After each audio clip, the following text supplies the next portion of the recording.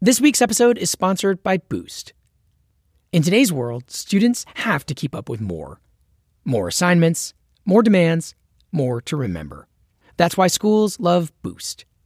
It's an outcomes-driven notification app that connects securely to Canvas to give students due date reminders, personalized nudges, and positive feedback straight to their phones. Boost is proven to help students earn higher grades and pass more classes. Best of all, it's completely free and requires no training for teachers or staff. Visit www.boost.education to learn more.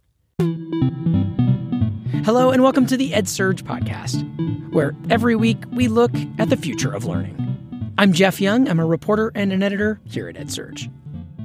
Today we're talking about brains and how to take better care of them. Let's face it, our brains are crucial to education, and most of us really don't know much about them. In fact, scientists, they're still learning about these crucial organs and how they work as well. And as we've mentioned in past episodes of the EdSurge podcast, we're kind of in a golden age of discovery when it comes to the brain. It turns out there are whole new disciplines emerging with new ways of thinking about the human mind. Today, we are talking about one of those new approaches to understanding the brain from the discipline of physiology. That's the branch of biology that looks at how organisms function as a system. And I talked with a biologist who focuses on what he calls the physiology of aging, and who has a background in evolutionary biology. He's James Goodwin, a professor at Loughborough University in the UK, and a special advisor to the Global Council on Brain Health in Washington, D.C. So I'm really interested in that life course approach, how the brain develops in the embryo and how it develops through life and how that's related to brain health. That has only been extant as an area of investigation since 2013. His latest book lays out this new way to think about brain health. It's called Supercharging Your Brain: How to Maintain a Healthy Brain Throughout Your Life. This book is full of surprising advice, and it has implications for schools and colleges and anyone interested in learning. So I was excited to talk to James Goodwin, who, by the way, is an unusual character for higher ed. As he notes in his book, he never intended to ever write a book or even be a professor. He spent his early career in the military, in the British Army, and he only went back into the academy after that to get a master's and a PhD. These days, he has academic appointments at Loughborough University and Exeter University's medical school. And he serves as Director of Science and Research Impact at the Brain Health Network in London. Basically, he spends a lot of his time these days trying to translate new research into practical advice that can help people in their daily lives. So get your brain ready. Here is my conversation with James Goodwin. I want to start by talking about some tools that over the years have promised to help us hack our brains, or improve our brain capacity or whatever, since it's such a thing that people long for, right? There's one example in your book I wanted to start with, which is Baby Einstein. That kind of seemed like it's a bit of a cautionary tale, maybe. Could you remind us, I'm sure people have kind of heard of it or maybe remember that was a craze, but maybe remind us what that was and kind of what happened and in its claims and what came of it. Yeah, Baby Einstein was a very special idea on a not-so-special evening by an American housewife who couldn't find anything in the marketplace to help to educate her child at home. And she set up this idea that if we introduced them to classical music, or we introduced them to literature, or we introduced them to engaging activities, we in some way will be able to develop their brain. And of course, this was intuitively a very attractive idea. Wow, who would not want that for their child? Right, like play, and it was just like play a tape or a CD or something or a video or something, right? And it was help. Amazingly, there were not those products available for little kids in those days. And she made her own videos and her own games and her own activities. So you had Baby Einstein, you had Baby Shakespeare, you had Baby Van Gogh, you had all this baby stuff. unfortunately, there wasn't a shred of evidence to prove that this venture was actually going to make any difference. In fact, the first piece of research that came out after a couple of years showed that those children who didn't engage in Baby Einstein after a year had got 6 to 8 words more in their vocabulary than those who did, which was a bit of a shocker. And in true American form, the Baby Einstein companies it then went after the researchers, took them to court to say that your research is invalid, unreliable, flawed, inaccurate, and so on. But eventually the game was up, and even though they'd sold all this to Disney, Disney got rid of it in 2019. And then, to my amazement, when I was in the US over Christmas, my son's in New Hampshire, I saw an advertisement for Baby Einstein products. I thought the game was all over, but apparently not. I just want to underline that finding. The people who didn't use the product did better mentally than people who did use Baby Einstein. Because there wasn't a shred of evidence about the design of it, the scientific basis, its content, any of it that was going to have any external validity at all. What's the message that we can all draw from that? The first message to me is, as you said earlier, everybody is seeking the Holy Grail. We want to know how to look after this stupendously amazing structure in our bodies called the brain. And even as a scientist and knowing a bit about it,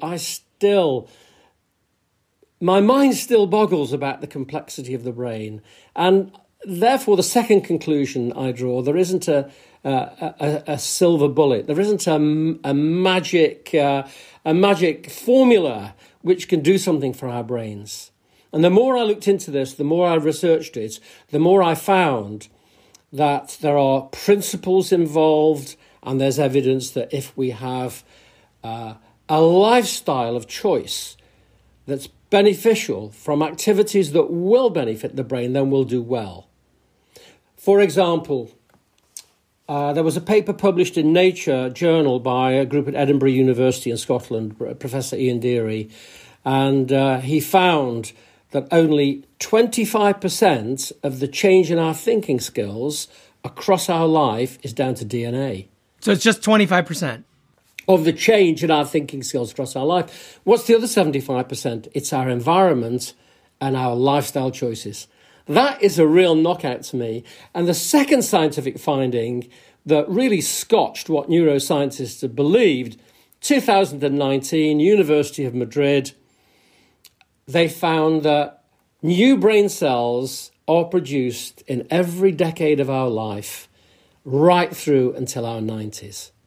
That was a real knockout, because until then, the theory was, by about the age of 25, the gas tank is full, we travel on that throughout our lives, and by the time we're 90, we're running on empty.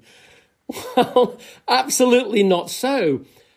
And that made even more sense to me, because if there are specific activities which can help to generate those brain cells and maintain them, that's how we can keep our thinking skills maxed up across our lives. And in fact, some of them get better. Great news for the listeners. But it is a practice. It is a daily minding of the mind. So I was surprised by how much it's a mix of physical and mental, not just mental, but physical work, you say. Why is that? Or what is that interplay broadly? The first thing to say is it's never any one single thing. It's the single things you do every day. That's what does it over decades. So when you hear advice like, if you eat dark chocolate, that's going to be beneficial to your brain, you can't go and buy a Hershey bar, eat a few pieces and think, my brain, I've sorted my brain out. It doesn't work like that. It's many things that you do multiply over decades. Now, to answer your question, why are things mental and physical? That's because the physiology of the body is physiology as a whole. So whatever happens in the brain is going to determine what happens in the body, and many things which happen in the body determine what's going on in the brain. Great example of that is gut health. Who would have thought that the gurgling, fermenting, gassing processes which take place in our large intestine, in our colon, and we all know what's in there, right, actually has a fundamental effect on our thoughts, on our feelings, and our behavior. Well, what a knockout is that? And the vagus nerve, which travels directly to the alimentary canal, the digestive system, 90% of its traffic is from the gut to the brain and only 10% from the brain to the gut. Another example would be one of the most powerful hormones, one of the big four in the brain is serotonin, the happy hormone. Yeah? Well, the brain only produces 10% of it. Where's the other 90% come from? The bugs in your bowel. All these gurgling, fermenting bacteria produce 90% of our serotonin. That travels in the general circulation, floods the brain and makes us feel good, or in the absence of it, puts us on a downer. Look after your gut. If you look after your gut, you'll be looking after your brain because they are connected. That's so interesting. I mean, honestly, that was probably the most surprising thing in the book for me, was the importance of this interplay between, the gut and also oral hygiene, brushing my teeth. Inflammation in the body is a proxy for aging. If you've got high inflammation in the body, then you've got rapid aging. If you've got low inflammation in the body, you've got slower aging. And if you can put your boot on the throat of inflammation, you can squeeze the heck out of aging. Where's the biggest source of inflammation, or one of them, in the body? It's the mouth. Why? Because we're breathing in air that contains particles and bacteria and viruses. We're throwing drink in there. We're throwing food in there. We're putting objects in our mouth, cigarettes or smoking or chewing gum or whatever. Everything from outside the body enters the body through the mouth. And you've got, I think it's 700 species of bacteria in the mouth, and they ferment away and produce all these inflammatory molecules which then flood the body. It's not a coincidence that 70% of our immune system is in the mouth and the digestive system. And the reason's simple. All the junk that comes in enters through there and has to be dealt with. So if you look after your teeth, if you chew gum, that's amazing experiments done by researchers in the US and in Britain. Those who chew gum have 20% improvement in their cognitive performance than those who don't, and 20% less inflammation in their mouths than those who don't. I'm going to pause this to jump in. It's worth noting that teachers everywhere tend to discipline kids for chewing gum as something that's messy or distracting or even disrespectful. But apparently, the latest brain science says that chewing gum can help supercharge your brain. And it turns out there's more about typical classroom practices that might actually be counterproductive to brain health. We'll get to more of that right after the break. Every teacher and parent has been there before. A student with great potential just failed to turn in their big assignment. Now, doing well this semester just became a lot harder. If only you had the time a few days ago to check in and remind them what was coming due. That's where Boost helps thousands of students keep up and succeed. Boost is an outcomes-driven notification app. Boost gives students due date reminders, personalized nudges, and positive feedback straight to their phones. Backed by peer-reviewed and published research, Boost is proven to help students earn higher grades and pass more classes, all while saving teachers and parents time. Boost sends students intelligent reminders about assignments that are upcoming but not yet turned in. And Boost is already used by students in middle schools, high schools, colleges, and grad schools to succeed every day. Boost is completely free for schools to activate and free for students and parents to download and use in the Apple or Android app stores. Visit www.boost.education to make sure your students never miss an assignment again. Now back to the episode. So sitting is bad, though, as far as things not to do, it sounds like. I call it war on the chair. It's prolonged. What do you call it? Say that again. War on the chair. You're fighting a war against chairs. Okay. You have to. You as a person, as an individual, right? as a clever dude, you have to make decisions about how long you sit down for. And this was an American researcher called James Levine at the world-renowned Mayo Clinic in Rochester. And he published a paper to show that sitting down generated huge amounts of inflammation in the body. One reason being that the circulation of the blood is very, very low. And he found that even if you do 30 minutes of exercise a day and then you sit down for more than 10 hours, and that's easy to do, sitting down for 10 hours is easy to do, right? You completely obliterate the benefits of that exercise. You've got to exercise for about an hour, 20 minutes to counteract 10 hours of sitting down every day. So the rule seems to be exercise and physical activity are two sides of the same coin. You have to do your 150 minutes a week of moderate to intense exercise and have an active lifestyle outside of that in order to accrue benefits to the brain.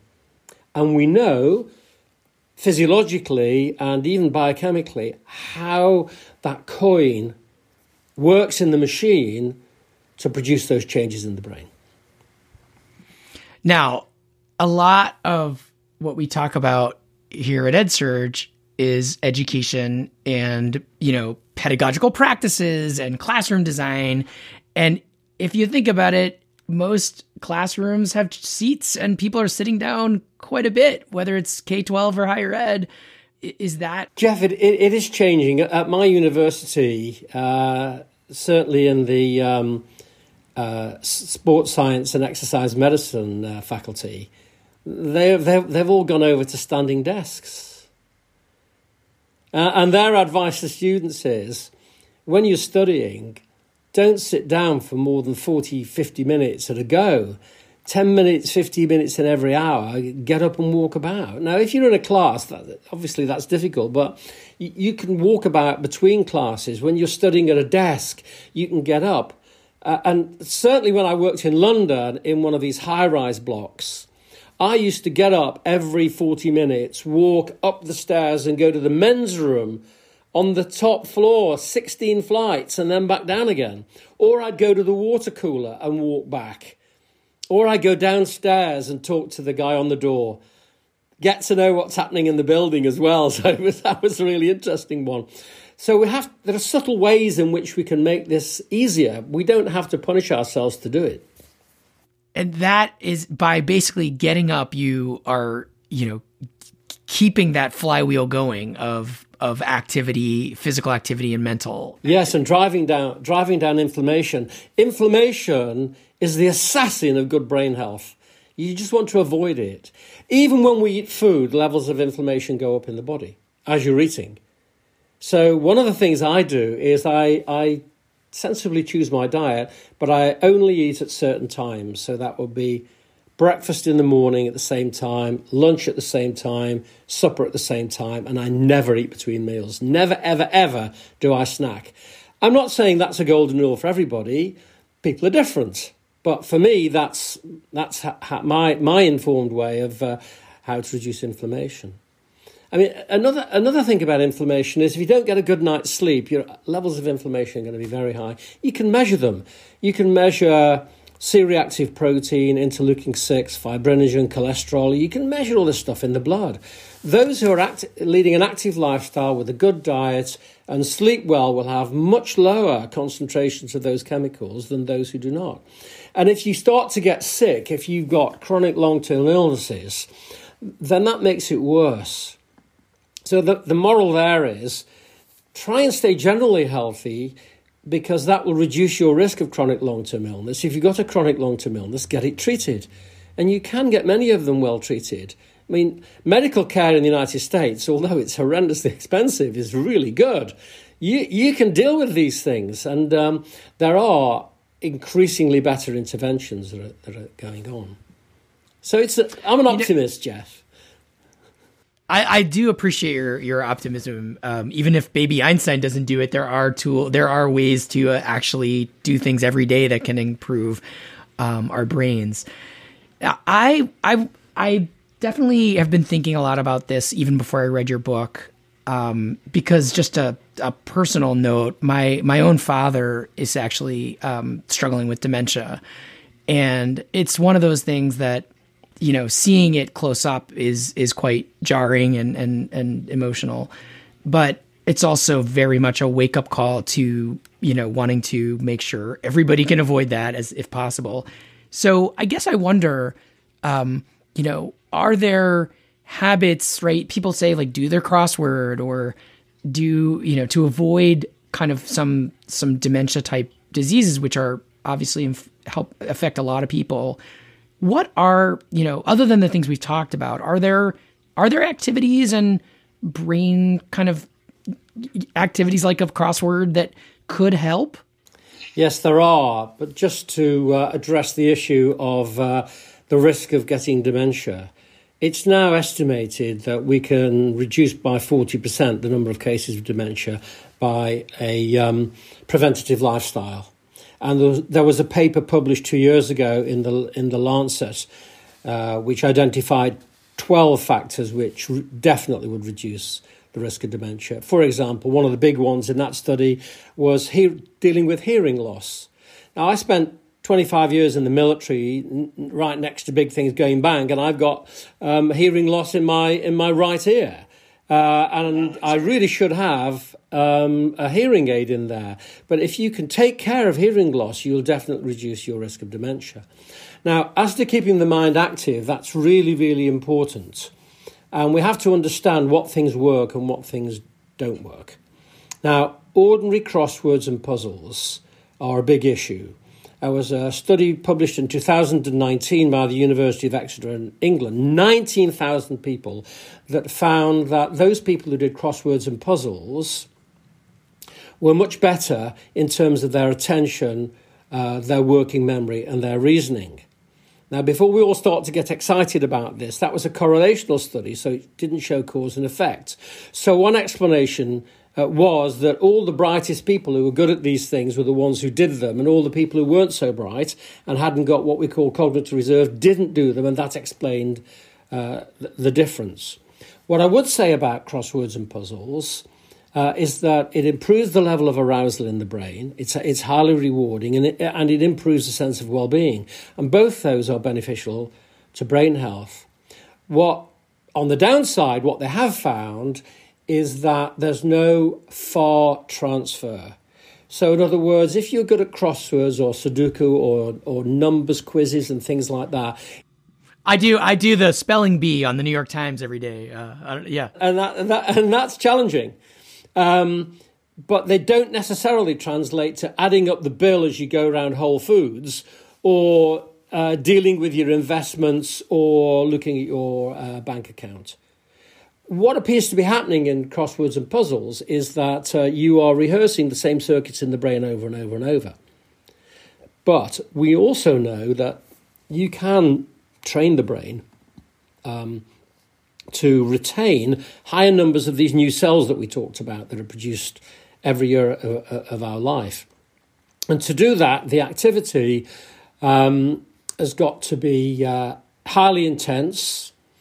So you've got to do it very many times. You've got to do it over a sustained period of time. It's got to require a high level of concentration, and it's got to be rewarding. So you've got to achieve success. Now, if those all apply to that crossword or puzzle, then that makes it a better crossword or puzzle than one to which it doesn't apply. And I recently advised the Daily Telegraph, which is the best-selling broadsheet newspaper in Britain, about their games page. They reckon they compete against the New York Times quizzes. They say they're the best in the world, and we want to beat them. And so they asked me for advice, and they've really changed all their puzzles and so on. And I talked to their designers who make up the puzzles in order to make these games challenging. If they're not challenging and you're not learning something new or you're not becoming increasingly successful, they're not going to have the effect that they think you are. Having said that, there are other things which psychologists call cognitively stimulating activities. They will benefit your brain. And these challenge the brain, involve new learning, and there are things like a second language, learning a musical instrument, dancing, learning how to dance is what's called a complex intervention. It's social, it's emotional, it's physical. It involves decision making, it involves memory, it involves execution. Dancing is absolutely superb for the brain. So all those people out there who want an activity that is definitely going to improve their brain health, you should learn to dance with a non-English speaking partner. If you can do that, so you can learn Spanish, learn Spanish at the same time that you're dancing, learn the tango. Have a Spanish teacher do that for you. That really will have a huge influence on your brain health.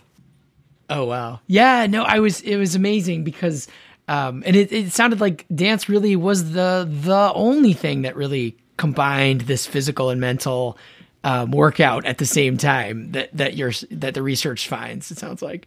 But it's never only one thing, Jeff, remember. It's lots of these things throughout your life. And you've got to develop a brain-friendly lifestyle. That's what you have to do. What do you see as the role of education systems in promoting these activities that you've talked about? Two things. It's critical and it's central. And let me tell you why I say that. Most people think of brain health as the ability to think well, use their reasoning, their working memory, their attention, all those higher level cognitive skills. Well, that's one of three elements. The other two are social cognition, which is our capacity to interact with others. That is a vital part of brain health.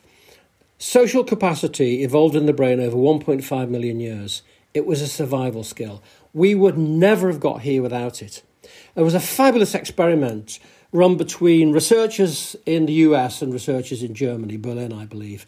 And they looked at a group of chimpanzee infants and a group of human infants, less than 2 years of age. What they found was that the chimps and the humans on the physical side were about neck and neck. They could explore the environment in similarly potentially effective ways. But when it came to their social relationships, the little human infants really kicked the chimps into the dust. The ability for leaders to evolve, for people to work together in groups, for the leader to delegate those groups, to work together in complex relationships, to overcome problems, to build together, to solve problems together, miles ahead. The third one is emotional regulation.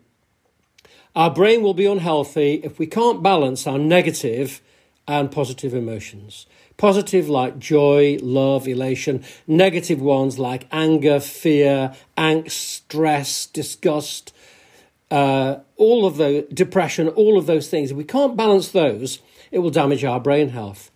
One of the key elements in balancing our emotions, this emotional regulation, is how happy we are with our lives, our feeling of well-being. Now, come on, Jeff, educators from childhood right through to adulthood, executive skills, social interaction and emotional regulation. So they're playing an absolute critical part. What worries me is the present generation of children who've been given a really dire experience by the effects of COVID. And we know that that's affected their mental health. And if it's affected their mental health and their well-being, it'll affect the ability to regulate their emotions. And emotions are hugely important. The heart has reasons of which reason knows nothing. Those are the words of Blaise Pascal, a French philosopher. Spock is depicted in Star Trek to be towering over these hapless humans who have their beings confused by all their emotions. Well, if Spock was half as clever as the film producers showed he was, he would have developed emotions himself, because emotions drive our thinking, they drive our well-being, they drive our behavior. And together, that emotional power and our brain power make us the most successful being on the planet. So you educators out there, right, you are at the center of all this, and you've got an immensely key role to play. I think we'll leave it at that. I really learned so much from your book and from our talk today. Thank you so much for coming on. Thanks, Jeff. It's been a pleasure. This has been the EdSurge Podcast. Every week we bring you surprising new audio about the future of learning. Please subscribe to this podcast wherever you do your listening. And if you like the show, take a minute to give it a rating or a review. Also, you can subscribe to our weekly podcast newsletter, where you'll get reminders about every new episode and links to bonus information about every topic that we dive into. Just go to edsurge.com and click on the word newsletter at the top right. This episode was written and produced by me, Jeff Young. You can find me on Twitter at JRYoung or on email at jeff@edsurge.com. Music this episode by Rowan Jane. The track is called The Mind Scatters. Thanks for listening.